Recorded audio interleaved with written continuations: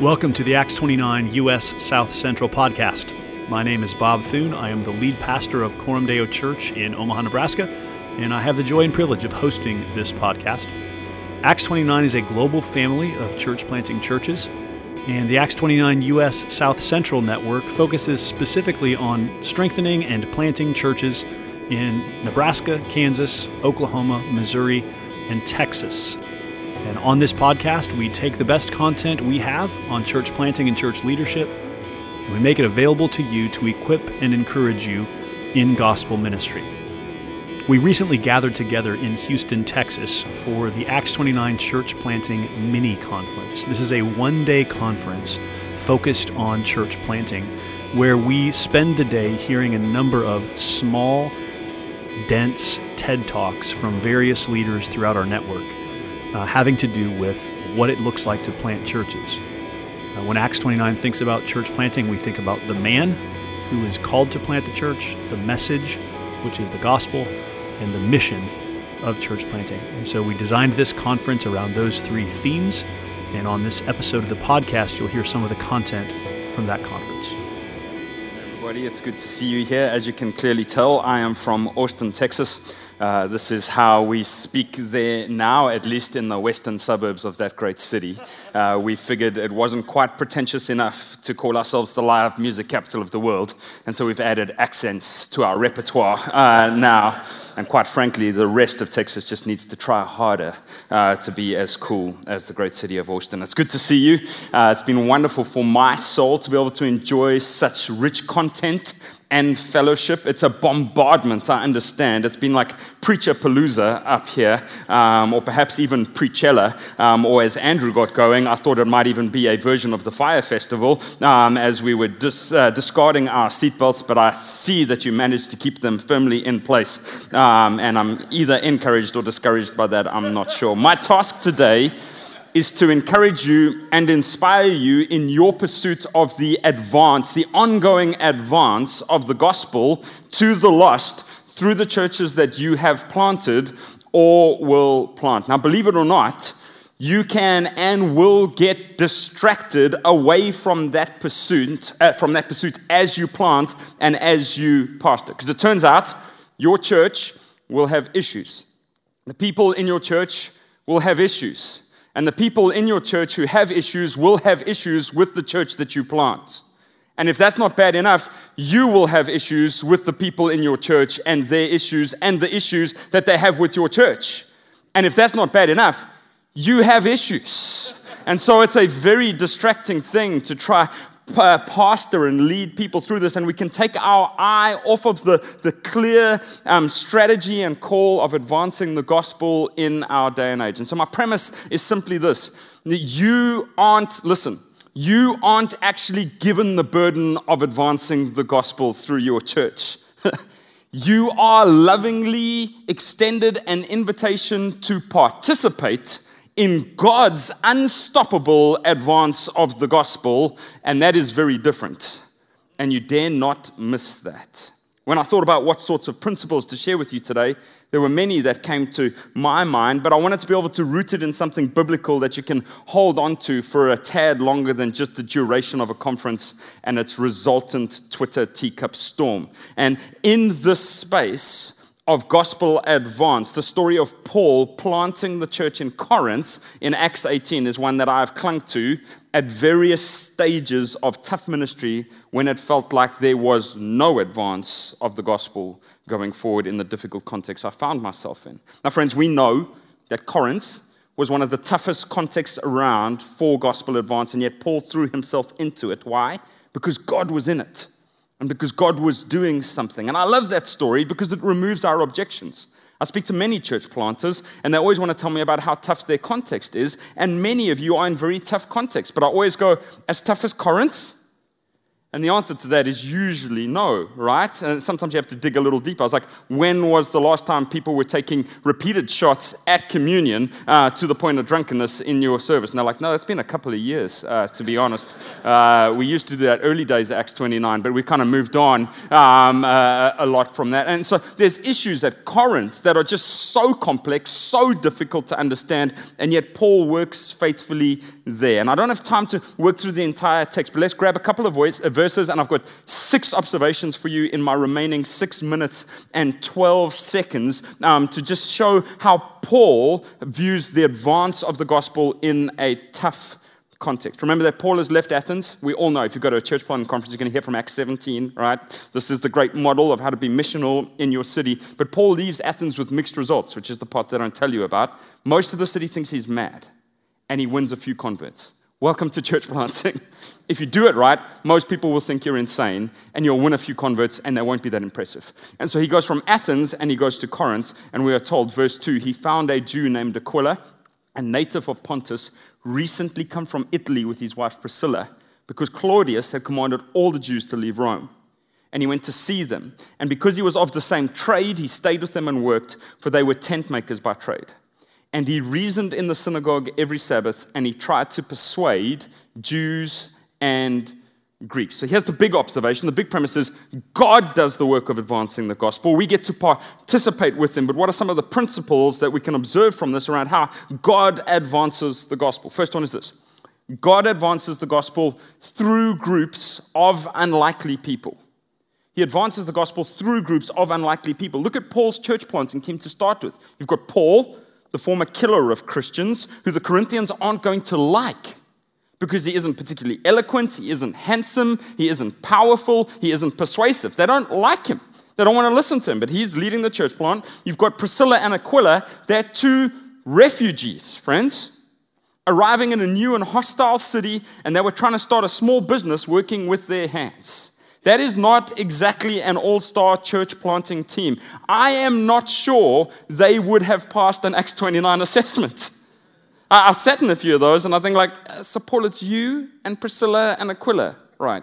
And the strategy, we're going to make tents, and I'm just going to assault people with the gospel in the synagogue as long as they'll have me. I'm like, that feels like a 4, but, let's keep talking. Come to another conference, let's see what happens. But God loves to take a group of nobodies with day jobs and use them to influence a city. It's been his model from the beginning. He loves that. Friends, listen, we may have many Priscillas and Aquilas sitting in our churches and in our church planting groups today. They've got limited means, limited experience in gospel things, but they're ripe to be used by God. If they would just be available for him to do something crazy through them, and if you as a leader would just open your hands and disciple them and include them and trust them with ministry. When we professionalize all of the work of ministry, we remove from our people the invitation that God has extended to them to see him at work amongst the nations of the world. We take it out of the hands of regular folk and we try to hold on to it as if it's something we can craft and create. Second thing, God advances the gospel not just through groups of unlikely people, but to groups of unlikely people. Don't have time for this today, but Paul is amazing to Jews and to Greeks. No one else is trying to persuade these 2 groups at the same time. He isn't just trying to maintain a group of already persuaded people, which is a temptation for us here in the Bible Belt. He certainly isn't interested in building a monocultural community of likeness, because that would be the easiest way to grow a church. This is the toughest church planting strategy ever, but he does it. Why? He believes that God will use a bunch of nobodies, and God will reach a bunch of people that no one else in the culture sees, and certainly no one else in the culture sees together.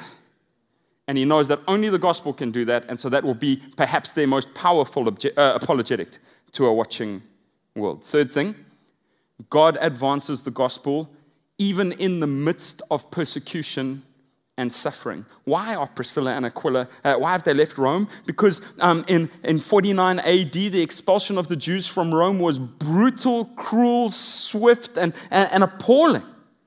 Imagine the strife and the pain that Priscilla and Aquila went through as everything they had was taken away from them. They were separated from friends and family. They were made to move to a foreign place at short notice. Now they found themselves as refugees in a big and bad and crazy pagan city where they had nothing and they knew no one. And then they meet Paul. God was up to something. Friends, the early church was always supposed to scatter, but it took persecution to make that happen.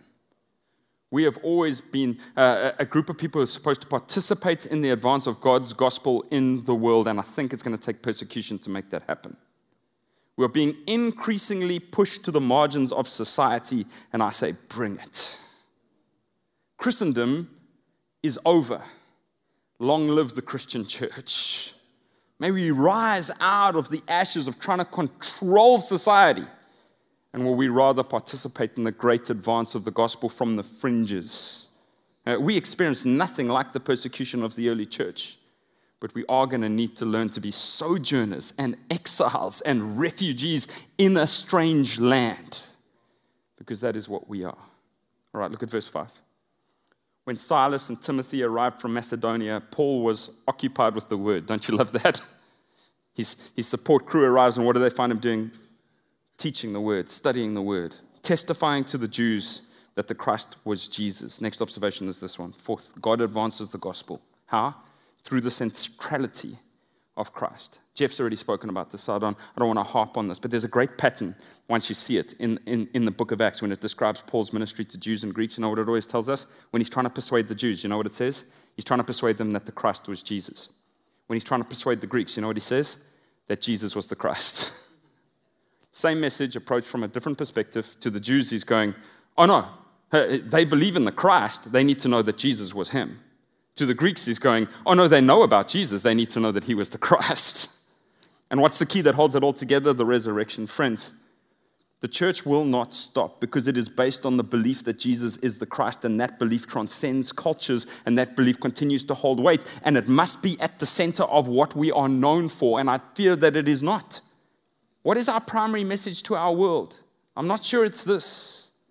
I don't think it's what we're famous for. Are we known as the people of Christ? Or are we known for trying to get the world to live according to an ethic that we ourselves aren't prepared to live up to in the first place? Paul then gets hugely opposed. I'm nearly done. He has to move. And so he moves next door.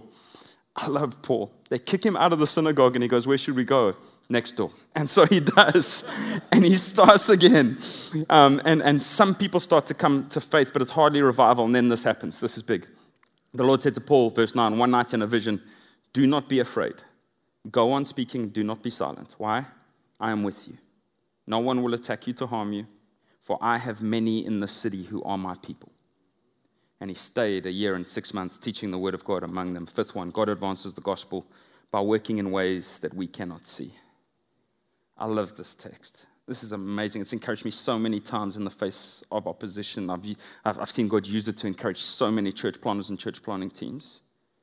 Why does the Lord appear to Paul in a vision and say, do not be afraid? He's afraid. He's afraid. And so God has to console him. But look at what the Lord says to him. We expect God to say, come on, Paul, you be you, boo. You can do it. You're awesome.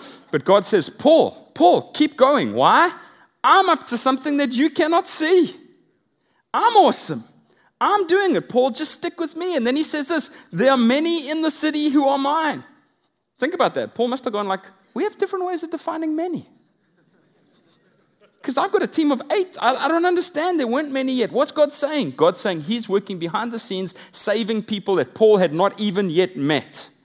What a thought. Imagine what that would do for our evangelistic efforts to think that God has many people in mind in our contexts who are going to be his, who aren't his yet, and he's inviting us saying, come join me on this great journey. It brings boldness and gladness and joy. And I don't know about you, but it gives me more hope for our cities as I picture God looking out at them and winning people back to himself and then inviting me to participate. Last one. God advances the gospel through people who persevere. What does Paul do in response to this message from the Holy Spirit? He stays as long as he can. 18 months is long for Paul in his kind of apostolic ministry. Now, I love how often Acts does that. It puts 18 months in a single sentence. You think, hey, nothing's happening. What did it take? 18 months. What did he do? He stayed, He taught, and a church grew as a result, and it was difficult and messy and complex and glorious. Consistency in a place and with a people is a heck of a thing. Friends, you have an invitation to join God as He advances the gospel. So like Paul, find partners to do it with. Reach out to the unlikely. Keep fighting even when opposition is overwhelming. Keep Christ as central in your life and in your message. Stay as long as you can. Don't give up. There might just be many in your context who are His. Thanks for listening to the Acts 29 U.S. South Central podcast. For more about Acts 29, you can visit acts29.com. And to find out about our work in the South Central U.S., you can visit acts29ussouthcentral.org, especially if you are in this part of the United States of America, Nebraska down to Texas. We'd like you to go there and connect with us. While you're there, you can sign up for our email newsletter. You can learn about our church planter assessment process, and you can find out about upcoming events and conferences. Again, that website is acts29ussouthcentral.org. Thanks for listening, and we'll see you again next time.